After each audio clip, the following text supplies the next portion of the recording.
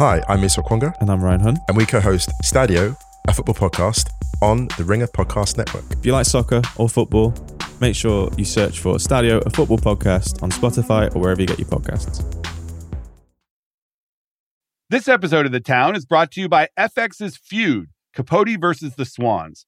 The second installment in Ryan Murphy's Feud anthology tells the story of acclaimed writer Truman Capote, once a confidant to society's most elite women, whom he nicknamed the Swans. Starring Naomi Watts, Diane Lane, Chloe Sevigny, Callista Flockhart, Demi Moore, Molly Ringwald, and Tom Hollander. For your Emmy consideration, visit fxnetworks.com/FYC. This episode is brought to you by Netflix, presenting The Crown, as the beloved series bids farewell. Deserving of praise on every level, says New York Magazine. Throughout its groundbreaking six-season run, The Crown has featured 3 different casts, earned 273 award nominations, and secured 70 award wins, including Outstanding Drama Series. Critics rave, The Crown secures its place in the pantheon of television history. From creator and writer Peter Morgan, the final season stars Imelda Staunton, Dominic West, and SAG Award winner Elizabeth Debicki. The Crown, for your Emmy consideration in all categories. It is Wednesday, January 3rd. Happy New Year. Movie star Power took a big hit this year because of the actors' strike. A bunch of films with big stars like Dune 2 and Challengers with Zendaya were pushed to 2024. And then a bunch of movies came out in the summer and fall with no actors allowed to even talk about them. We've talked about some of the losers from the strike on the show before. But even with all those challenges, we did see some movie stars rise and fall this year. Even over the holidays, Timothée Chalamet got a big boost from Wonka, my favorite movie, which is at about 400 million worldwide and counting. It's a big success. That's an IP-driven project, but I think it really helps with the perception in town that Chalamet matters when opening a movie now. Same with Anyone But You, the Glenn Powell and Sydney Sweeney rom-com. It was a real test for them, and it's doing okay in theaters, about 30 million over the holidays. This is a movie that many thought should have just gone to streaming. This year, there were big tests for the names we all know, the Margot Robbies, the Jenna Ortegas, and a bunch of names you may not know. I asked some sources at the talent agencies to give me their updated lists of the young actors getting the most offers, or who are on the studio lists of desirable hires. The under 35 crowd, not the established stars. I don't need to tell you that Brad Pitt and Sandra Bullock still matter to the studios. The responses were interesting, though, and not all the names you'd think. So today we've got Justin Kroll in here. He covers casting and new projects at Deadline, so it's kind of his job to know who's up for the biggest roles. We're going to debate a few categories. This is maybe not the most data-driven episode of this show, but it's a fun one, and I think this stuff is very hard to quantify, so we're going to attempt to do that today. It's the year in movie star power. Who's up and who's down? From The Ringer and Puck, I'm Matt Bellany, and this is The Town. All right, we are here with Justin Kroll, senior reporter at Deadline and a chronicler of castings and project news. He knows as much as anyone about what actors are doing, so he is the perfect person to talk to about the year in star power, especially young star power. Welcome, Justin. Great to be back on. That's right. You are a returning champion. We were talking about rises and fallers last year and then Oscar bumps, and now here we are again. We're going to do some categories here because obviously the strike screwed everything up this year. And we did an episode about victims of the strike and some of the actors that had pretty big projects come out that they weren't even allowed to talk about during the strike and the impact that might have on their careers. But I mean, it's pretty clear that everybody was impacted, projects delayed, stuff coming out without promotion. We're not talking about that today. There did manage to be some successful projects and some big swings that didn't work. So we're going to talk about the power of the under 35, shall we say, star set. We don't need to talk about Brad Pitt. We don't need to talk about Julia Roberts. We need to talk about the next crop of stars, if that even means anything. So let's go to the first category of who made an impact this year. Let's actually start with what's going on right now. Go to the award season, because obviously the award season is a big catapult for stars. You look at people who have leveraged the award season, people like Lupita Nyong'o or Miles Teller or last year Austin Butler. It really can give you a bump, even if you don't win. I mean, it's great if you do win, but Austin Butler didn't end up winning. And I think he benefited hugely from the awards campaign for Elvis last year. So who is the award season winner so far among the young actor set? Charles Melton. Yeah, I would agree. It's pretty clearly Charles Melton, one of the stars of May December. He holds his own opposite Julianne Moore, Natalie Portman, and he's great in the movie. I've seen it. And this is a guy who was on Riverdale. Well, that's the interesting thing. And you mentioned Austin Butler and then Zendaya. Those people had like shows from the past that they now have this following, but now they're proving themselves in the serious actor mode. And the wild thing is, execs were trying to make the stars of Riverdale like the next movie stars, and they for the most part didn't work. And I think Melton, he's not even like a star of that show. He was like the second tier, but he's the one that comes out. Yeah, he's great. 32 years old. I mean, it takes one role, right? I mean, this is a role of a lifetime for him because it takes him from teen soap and puts him on the prestige track. And that's the Austin Butler path. And it's, the Zendaya path. And the question is, what is he doing with that? What has he got up next? And that's the thing is like with the strike of it all, he hasn't had a real chance to dive into it. You're not hearing him quite as much, but I do feel like at the top of the year, his name is going to be on every list. He's winning every critic award right now. In the past, that hasn't led to an actual Oscar, but it does help your nomination. And honestly, like you said, even if he doesn't win, I have Downey right now in that role. Yeah. Oh, he'll get nominated. That's the win. Yeah, that's the win. And it's like Paul Mescal and Austin last year, where they used that to leverage it and get the big stuff. I mean, that was like you look last year, Paul Mescal, no one really knows. He starts like climbing up the ladder with like the movie he got nominated for, and he lands Gladiator 2. Anyone else even in the conversation for young star leveraging award season? You know what? The holdovers. Divine Joy Randolph. She's like the front runner. By the way, Divine Joy Randolph is 37, as is Lily Gladstone, who could actually win for Killers of the Flower Moon. Yeah, but Dominic Sessa, who's the kid in the actual movie opposite Paul Giamatti. Like, I don't know if he gets nominated, so to speak, but he's certainly the one face in that, the younger star coming up. Yeah, Dominic Sessa is fantastic in The Holdovers. That guy has 0 credits other than this movie on his IMDb. It's like Bear. He's a student at Carnegie Mellon. And I think this is going to be huge for him. Also, Barry Keoghan, I think we should probably mention. I know he's been in a couple Oscar movies now, but Saltburn, well, it's pretty polarizing. Everyone thinks he's great in it. He's getting a ton of attention, and he will be the Joker in the Batman sequel. So he's got that lined up. I want to go into the next one because I have a list. I polled the agencies and kind of saw who they are thinking about on these lists for roles. And there are some that were mentioned that have kind of, I feel like, took steps back this year. Obviously, Craig's girl, Ana de Armas, had the Chris Evans Apple movie that was terrible, Ghosted, and that's not going to help her. I feel like there were other actresses, like Saoirse Ronan is another one who's sort of been out of the mix. Where do you stand on Florence Pugh right now? Well, Florence, again, I feel as if what she has ahead of her, she has the Thunderbolts movie, which is a big thing at Marvel. That's basically their Suicide Squad type of movie. That's a big pop for her. She has the East of Eden limited series. Also in Oppenheimer, I think if that movie ends up with a Oscar sweep, she could get a random nomination even for that one. I still feel like Florence has some pull and again, had a little bit to do with the strike of it all, some of these things that are going to be pushed a beat. So I'm not as down on her, but Saoirse Ronan and they're like bizarre roles. I was just looking through credits. It's like, where has she been? She goes and does this thing called Foe, with this Garth Davis movie, the director of Lion. Amazon releases it. It's like this sci-fi love story. It's her and Paul Mescal. Yeah, that's not bad. You don't get faulted for doing a movie with Paul Mescal. No, not at all. But I do feel as if it's like, did you even know about that movie? Like I did not.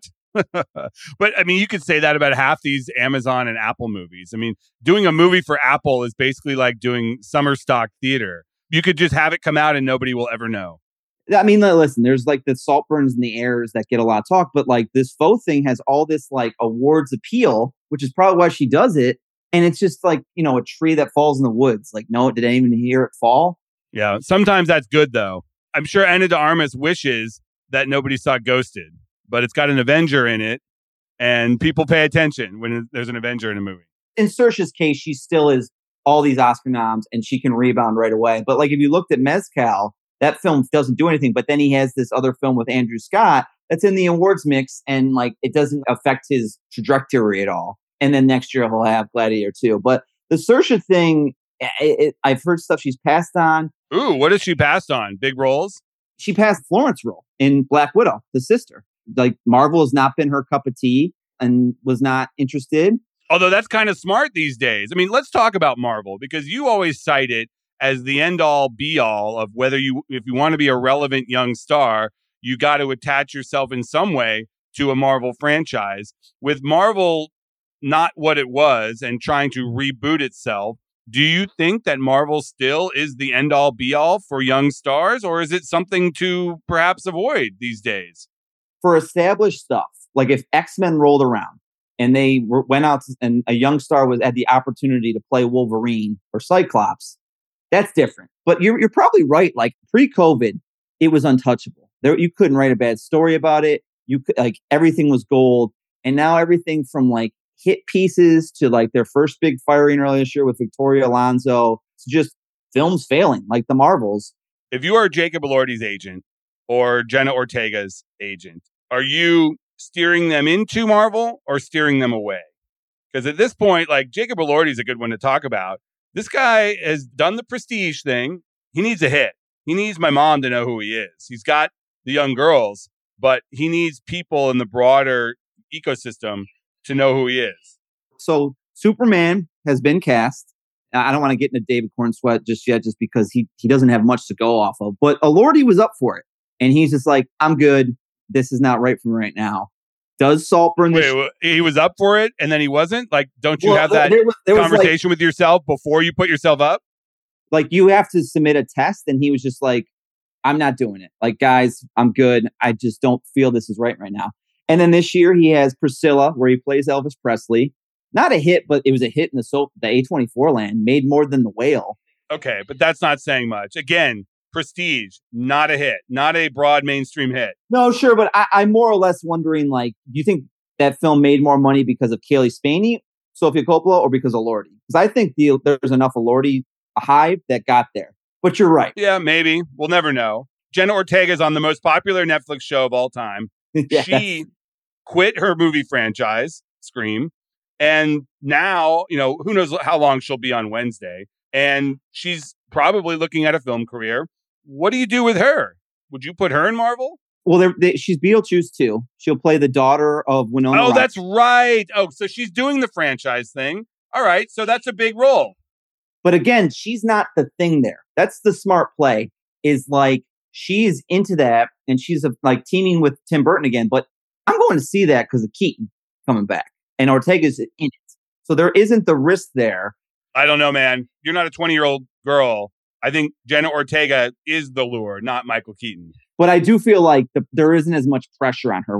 If that film weren't to work, you're going to blame Ortega? No, you're going to blame Burton. No, that is, yeah. It's and these days, as an agent, you don't get fired if you don't get blamed. Exactly. And you don't get blamed for putting Jenna Ortega in the Winona Ryder role opposite Michael Keaton in an established franchise by its marquee director. And then Ortega's also got a new film at A24 that The Weeknd actually pitched with the director of the film Waves. Wait, The Weeknd is acting again? Yep. No. We just did a whole episode talking about how he should take a few years off. Is this real, or is this a BS announcement to get financing? No, I think the film already shot in March. It finished. It was Trey Edward Schultz who directed Waves that got a lot of play. It's an idea from The Weeknd. We know how that's not the greatest. Oh thing. God! And who's in it? Who's the woman in it? And Jenna Ortega. It's The Weeknd. Oh no! And Barry Keoghan. Oh no! Are we sure that The Weeknd isn't just on a mission to bring down all of Hollywood's hot young new stars? Like, he kind of did a number on Lily Rose Depp, and now he's moving on to Barry Keoghan and Jenna Ortega? Here's the important thing, and this is like where it goes to the Mezcal having multiple things in the slate, is she has Beetlejuice too. So if Beetlejuice works and this A24 thing, I don't even know if it comes out next year. I'm just saying it's on the docket. If the A24 thing doesn't work, Unlike Lily Rose, she can just be like, well, Beetlejuice is right there, and then Wednesday is around the corner. So there's enough things with like enough people intrigued by it where even if the A24 thing fails, again, Weekend probably gets the blame again. I'm already blaming him. I'm pre-blaming him, having not seen any materials on this thing. Did not know it existed until you mentioned it. This episode is brought to you by Netflix, presenting The Crown as the beloved series bids farewell. Deserving of praise on every level, says New York Magazine. Throughout its groundbreaking 6-season run, The Crown has featured 3 different casts, earned 273 award nominations, and secured 70 award wins, including Outstanding Drama Series. Critics rave, The Crown secures its place in the pantheon of television history. From creator and writer Peter Morgan, the final season stars Imelda Staunton, Dominic West, and SAG Award winner Elizabeth Debicki. The Crown, for your Emmy consideration in all categories. This episode is brought to you by State Farm. You might say all kinds of stuff when things go wrong, but these are the words you really need to remember. Like a good neighbor, State Farm is there. They've got options to fit your unique insurance needs, meaning you can talk to your agent to choose the coverage you need. Have coverage options to protect the things you value most. File a claim right on the State Farm mobile app and even reach a real person when you need to talk to someone. Like a good neighbor, State Farm is there. All right, so next category, we've sort of strayed here. What is the most bizarre role choice by a young rising star? This was more of like the swing and miss thing, but the Lily Rose Depp, in the moment with The Weeknd and Sam where they were, that was a role to pop on. And ultimately, it faltered away. Now, not to her fault, because during the production, things changed drastically. But it is something where you're like, if you're her team, are you like, just see this right on the wall? Like, you just do the safer movie. Now, she does have Nosferatu next year with Robert Eggers, starry cast. Eggers is an interesting one, but at the same time, it gives edge. She'll be front and center of that. And I feel that's like a good chance to rebound. Like Anya Taylor on The Witch skyrocketed after working with Eggers. So I'm curious about that one. But yeah, the Idol thing, looking back, when Lily was a name that was on every list, people were really into her. I don't think the Idol ultimately will hurt her long term. No. This goes back to like when Variety was doing their kind of ripping it apart a little bit. They never picked on her. It was always Sam and The Weeknd. They were the ones like with the knives out. The media is different though than the executive suite. Maybe people might hold it against her, but I don't think so. I don't. And then like she's trying to do more darker adult things and not the like rom-com, not even like a slasher film like Jenna's done. She's doing like Nosferatu is like an art house horror film in a way with a good cast and stuff. The Idol is like on the kind of like the Euphoria play. I mean, she's doing the exact opposite a little bit of Ortega. Whether it works, we'll see. Justin, what do you think about Sydney Sweeney doing Madam Web just as Marvel is well, kind it's of not dying? out yet, so it's hard for me to... Yeah, but it's still a choice. Like when she made this decision, the trailer's out now. Are you like, this is a good move for her as a rising star? I'm not going to get into the preview challenge because Bellany fell into that trap on Wonka, and now I did. Look where we are now. We haven't even talked about Timmy yet. Everyone wants to jump on the trailers. Again, that's not Sydney's movie. It's Dakota Johnson's. Like, whether Sydney gets shrapnel for that is a whole nother thing, but like, she's got her rom-com coming out with Glenn Powell. That will be an interesting one just to see, like, this was something Matt wanted her to do, and then she ended up last year. He wanted the rom-com on her slate. And ironically, out of all the films she announced, this is the first one out of the gate. I think it's a smart move. And honestly, like, she maybe got more bounce out of the months-long press tour for this movie, which seemingly, with the strike pause, seems like it's been going on forever. How this film is not coming out on like Valentine's Day or something, and they're doing Christmas. It's like, who's going to a rom-com? I don't know. That's like a distribution question, but like, yeah, you're not taking your Aunt Sophie to a rom-com on Christmas Eve. Yeah, I mean, it's the same as like, why is Warner Brothers releasing all those films at once? But like, I guess it's like a strike thing where it's just like, we're gonna get one winner, so we'll have one win to hang our hat on. Challengers was supposed to be the big fall movie for young people. Zendaya, Josh O'Connor, Mike Feist. That's been pushed. I feel like with that has gone the bump for certainly the two guys, but I feel like all three of them were counting on that. O'Connor was the one because he looked so different in that trailer from his Prince Charles stuff.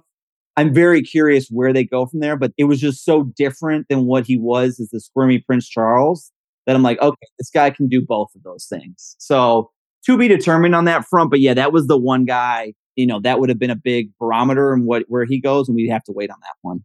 I don't know. I'd buy stock on both those guys. I feel like they're going to get chances. I mean, everybody forgets about West Side Story. Mike was really good in that.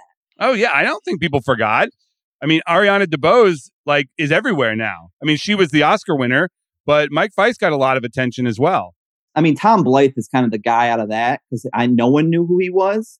But Zegler, I know the Snow White thing is catching a lot of heat, but it does help her that the Hunger Games, that film gets over 300 million. Lionsgate's going to look to franchise that, I feel like. Oh, yeah. They're doing another one for sure.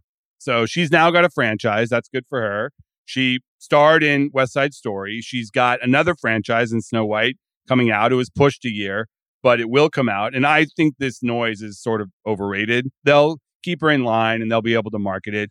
Where are you on Glenn Powell? He reminds me of the Ryan Reynolds. Because if you remember, Reynolds had a block prior to Deadpool where he is around, but he just was not what he was and what he is now. He was doing rom-coms. Yeah, he was doing rom-coms, but he's also doing weird stuff like that Weinstein film, or I forget it was with Helen Mirren about the art thief or something. He had some odd choices of what he was doing. He did that R.I.P.D., which almost killed his career. Oh yeah, that was a rough one. That was tough. But Powell, I feel because he's so well liked, not just people wanting to go see the movies, but execs really like him. He has Twister on top of the rom-com with Sydney Sweeney.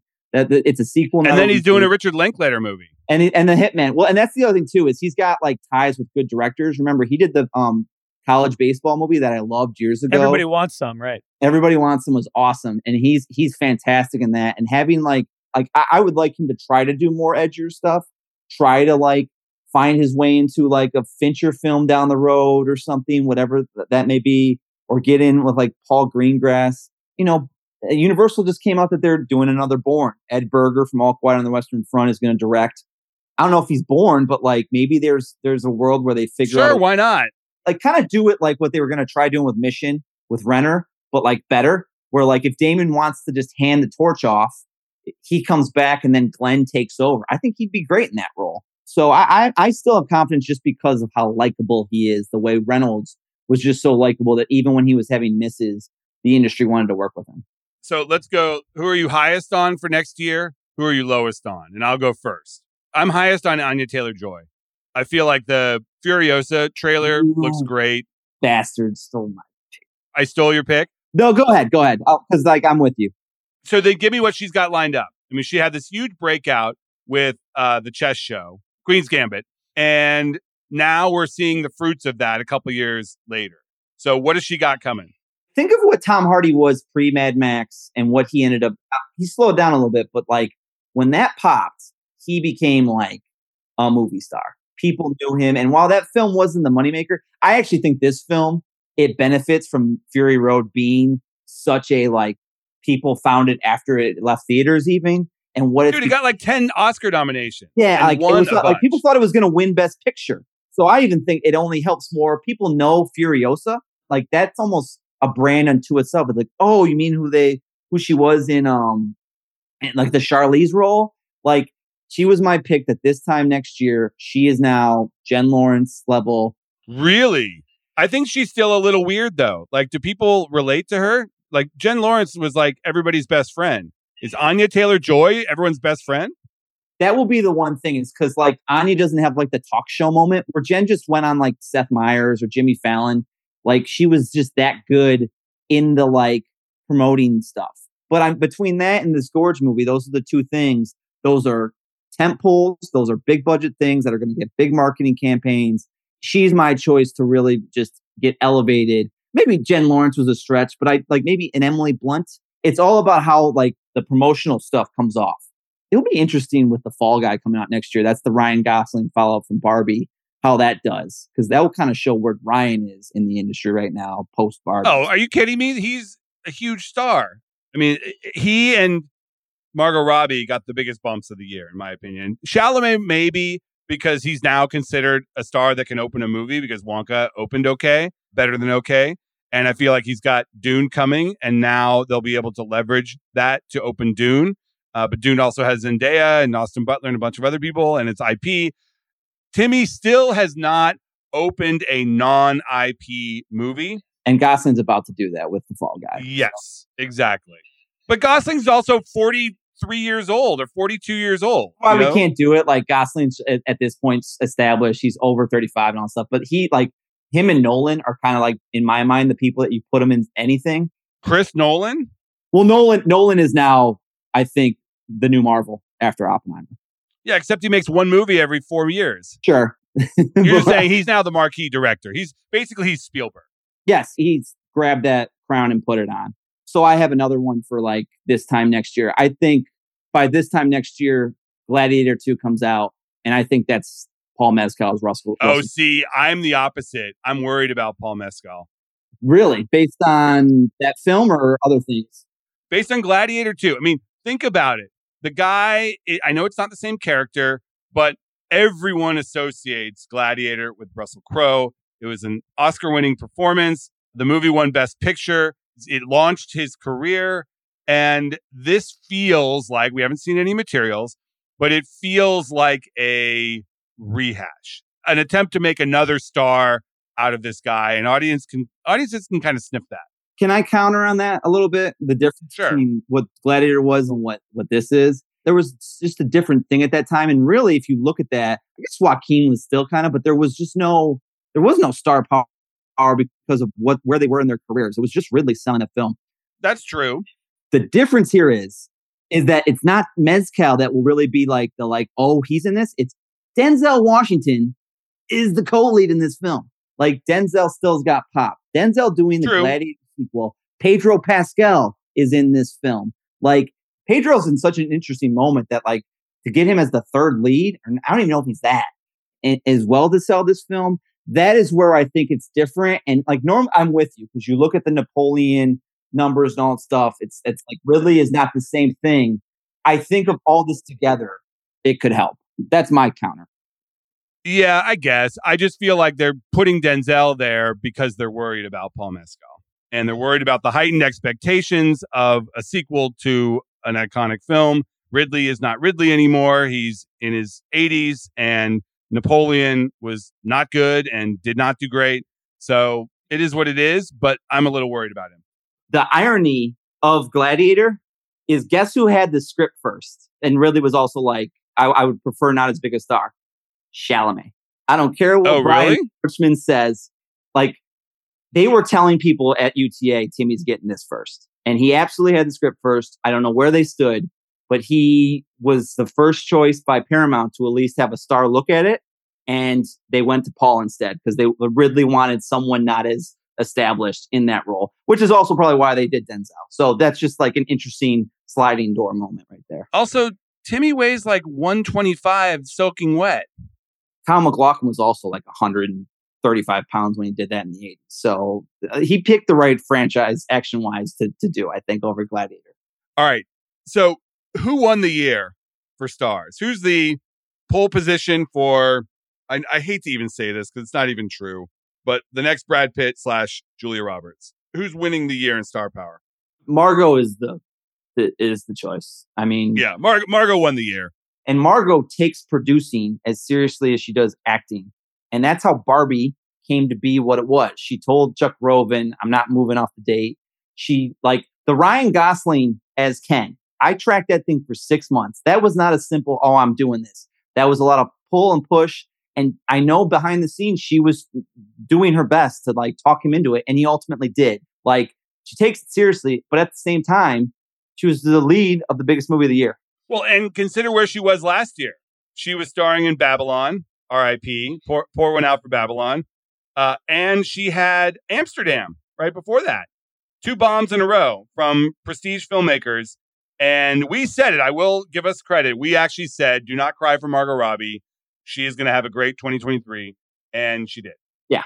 Listen, I appreciate risk. When you're just like doing the same thing with the same director over and over again, it gets a little watered down. I will give them the pass. You just got to find a way to rebound. This is like the Lily thing. Like, okay, Idol didn't work. Let's see what Nosferatu is. But yeah, and then I think the other element, the actor, I think Chalamet with this Wonka thing finally working out when everyone thought it wouldn't. Like he of the younger ones, again, is an interesting year because there was a lot of older actors with hits and misses, and the youngers didn't have like the chance to shine quite as much. But with Wonka kind of being the last like thing, like most in recency bias in my case, I feel like I'm looking at the dailies. It's doing like 4 or 5 million this week each day. I think 200 million. If that film does 500 to 600 globally at the end of its run, big win from what the CinemaCon. So did he win the year? Did he and Margot win the year? Yeah, that's my pick. Who's your guy? I was going to say Timmy. Yeah. I mean, and then like Dune comes out in 3 months, and I just think like the Wonka doing well only helps Dune even more. And then you got Austin and Florence in that movie as well. Like that was the Florence film, by the way. Like she was doing that this year and it got pushed. Same with Austin Butler. He had that in Bike Riders. The strike pushed all those things out. Some of those younger stars are going to see a lot of things go big in the first 6 months of next year. All right. So we will come back and take stock of this. We will hold ourselves accountable to this and see how our picks do. Thank you, Justin. Thanks, guys. All right. We are back with the call sheet. Craig, Happy New Year. Did you see any movies over the break? I did. I saw a lot. I'm trying to catch up. I saw The Holdovers, which I loved. Immediately Excellent. a top 5 of the year for me. Yeah, love it. So yeah, it's been good. I still have not seen Killers of the Flower Moon because it's not out You're yet holding out on Apple TV Plus. I'm not spending $28 on that. No, I will be watching it in installments when it drops on Apple TV Plus. I am holding out just like you are. So the box office over the holidays was okay. It was actually up over 2022, and that had Avatar in it. As predicted on this show, Aquaman tanked, but Wonka did better. And like basically the studios just threw a bunch of things at the kitchen sink, and the overall number was up. Domestic box office got to $9 billion for the year, which is still down about 20% from pre-pandemic, but it is the highest grossing year since the pandemic. So things are looking up. Unfortunately, as we've mentioned on this show, 2024, not looking so great, especially the first couple months of the year. I'm looking at January and February right now, and it is bleak. And actually, my prediction today is we will not have a $300 million worldwide grosser until at least March of this year. How typical is that for January and February historically? Historically, it's not that unusual, but in the run up to the pandemic, the calendar was getting so crowded that Disney would put a Captain Marvel in February or Black Panther in January, or there would be these breakouts that would happen earlier in the year. But I'm looking at the calendar for this year, and it's like movies like Night Swim, which is a horror movie, The Beekeeper, which is like a Jason Mean Statham. Girls the musical. Mean Girls the musical, which actually may do okay. Mhm. You know, this was originally perceived as a direct-to-streaming movie. There's Argyle, which is the Matthew Vaughn movie that looks kind of fun. Apple's behind that one, and Universal's releasing it. The one that I think could do okay, if it's good, is the Bob Marley movie, which is coming out over the Valentine's weekend in February. That one, I mean, Bob Marley has a huge global audience. It could do pretty well if it's good. Don't know. It's authorized by the family, so all the music is in it. Then there's our favorite superhero movie, Madam Web, with Dakota Johnson and Sydney Sweeney. That is also that same weekend. Don't think that one is going to resonate and get to 300. And then nothing really until we have Dune Part 2 at the beginning of March. And then March has some good movies with like Kung Fu Panda 4, Ghostbusters, Frozen Empire. I say good, meaning they'll probably have an audience worldwide. Don't know if they're actually going to be good movies, although Dune looks great. But this is a bleak couple months coming up. Yeah, and I think that we're going to look back on 2023 and recognize that it was actually a very great year for movies. You think so? I do, especially relative to 2024. But I think down the road, we're going to look back at this past year and realize that it was very underrated. Huh, interesting. Because a lot of the movies that people thought would be high performers this past year just didn't. You know, things like Indiana Jones and Mission Impossible and like the big franchises. But I agree, there were a lot of smaller movies that ended up being surprises, and obviously Barbenheimer. And then we have the Challengers in April, which I think is what I know was you're into excited that for. poster. The Zendaya poster just came out, and it's a very Almost Famous vibe with her. I know, I love it. And I the think it looks great. sunglasses. It's just hilarious that this was originally conceived as a 3-way movie with all three of them kind of getting equal billing. And finally, Amazon, which now owns MGM, got smart and they're like, wait a second, Zendaya's in this movie? Let's just put her on the poster. That's ridiculous. How was that not the plan from the beginning? I don't know. She has a say in this, obviously. She may not have wanted to be the face of the movie that she signed up for, to be part of an ensemble. But I think even her team has got to recognize that to sell this movie, they need her up front. Yeah. And this is the movie that Zendaya got $10 million to star in, a big milestone for her. All right, that's the show for today. I want to thank my guest, Justin Kroll, producer Craig Horlbeck, our editor, Jesse Lopez, and I want to thank you. We will see you later this week.